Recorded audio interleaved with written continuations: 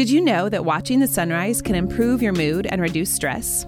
I've always been an early riser, and there is just something so special about the feel of those early morning hours when the sun is just starting to wake up.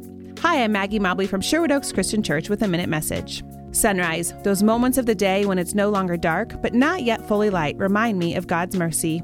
Each day we get to awake and start again. Each night in the darkness we have the promise of the sunrise.